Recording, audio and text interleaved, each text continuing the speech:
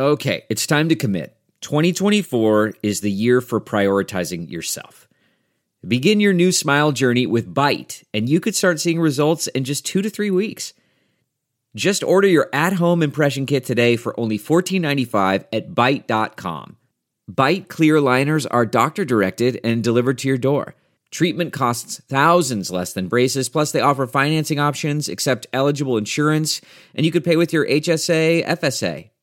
Get 80% off your impression kit when you use code WONDERY at Byte.com. That's BYTE.com. Start your confidence journey today with Byte. This week in China's history. May 29, 1898. France's Hong Kong, the leased territory of Guangzhouwan. Written by James Carter. Published in SupChina. Read for you by John D. Van Fleet. In April 1898, 200 French Marines landed on the tropical coast of Guangdong. Their objective was a Qing fort, but the French faced little resistance. The redoubt had been abandoned for some decades. They seized the facility and renamed it Fort Bayard, after a 15th century knight who embodied chivalry and virtue. In contrast to its namesake, Good Knight, Fort Bayard was an ill-considered and poorly supported imperial thrust, meant to challenge Hong Kong and underpin French expansion, but falling far short of the founders' ambitions.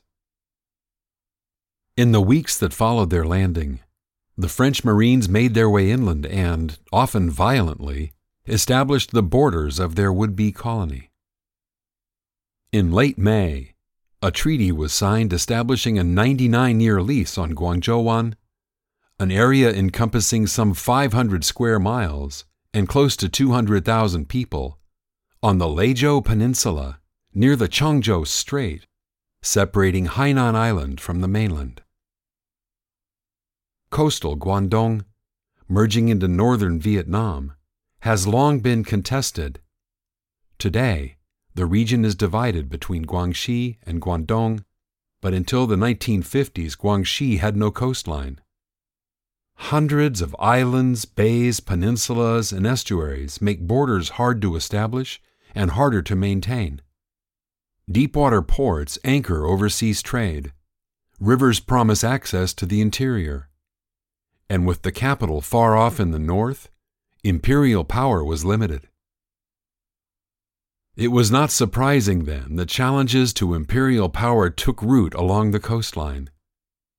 Pirates like Zhang Yisao found shelter in the coves and islands. The Qing found the southern coast so fraught that for decades it banned settlement near the sea and moved everyone 10 miles inland, trying to starve dissent. European powers found the region to be China's open door, establishing an enclave at Macau, then commercial ties with Guangzhou, and of course the British colony at Hong Kong. The European presence in southeast China was not limited to Hong Kong and Macau, nor to Britain and Portugal. France, as early as 1700, sought an outpost on Chinese soil, although it first focused its attention on Indochina, today's Vietnam, Cambodia, and Laos. Britain established treaty ports at Beihe, Pakoi, and Changzhou. A French war with the Qing in 1884-1885 confirmed French power in Indochina and gave France a sphere of influence, a euphemism that does a lot of work, in southwestern China, bordering their colony in Vietnam.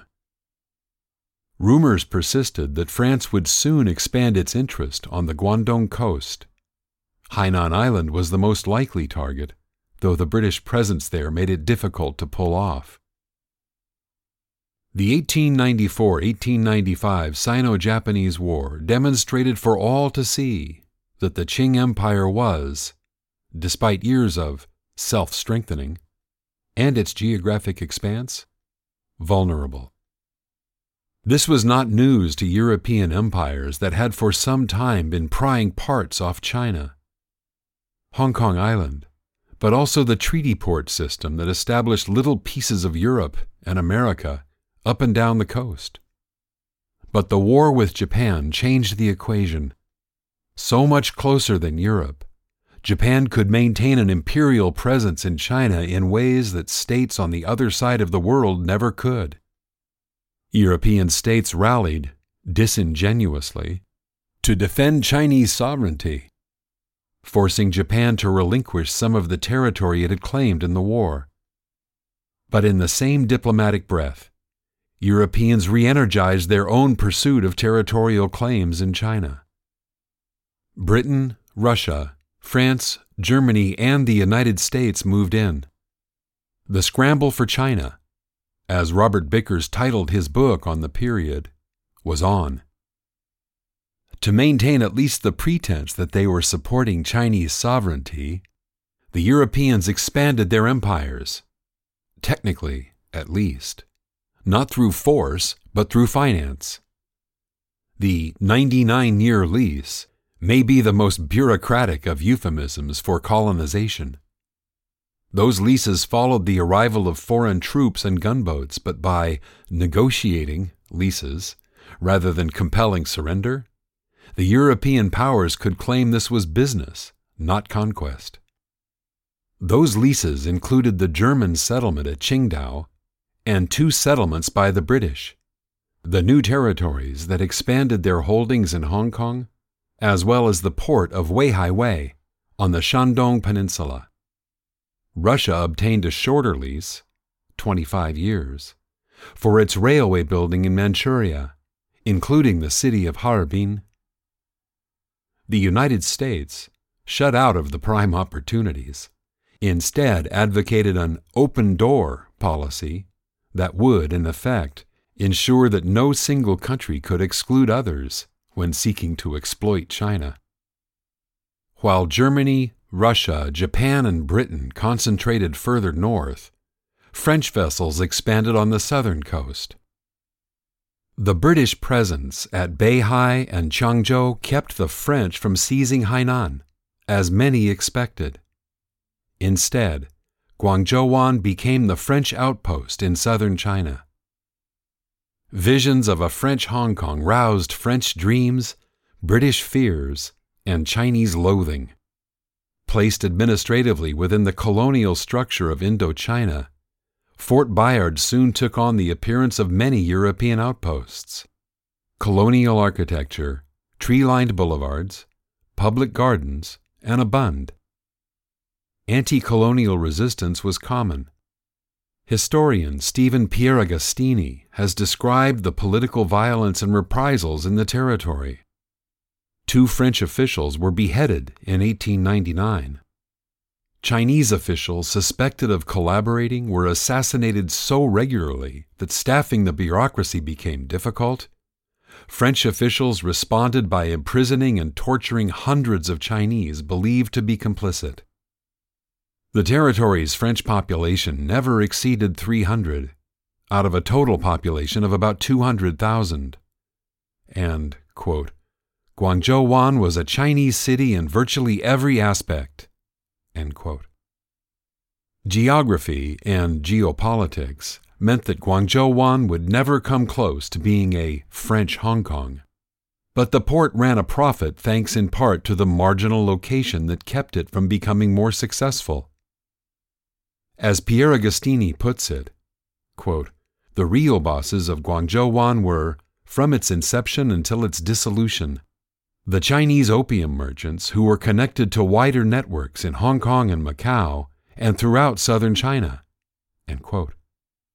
Both before and after the French period, smuggling was a major industry. In the Second World War, Guangzhouwan enjoyed an unusual status by remaining Free French, in contrast to Indochina, which was occupied by the Japanese and operated as part of the Vichy regime.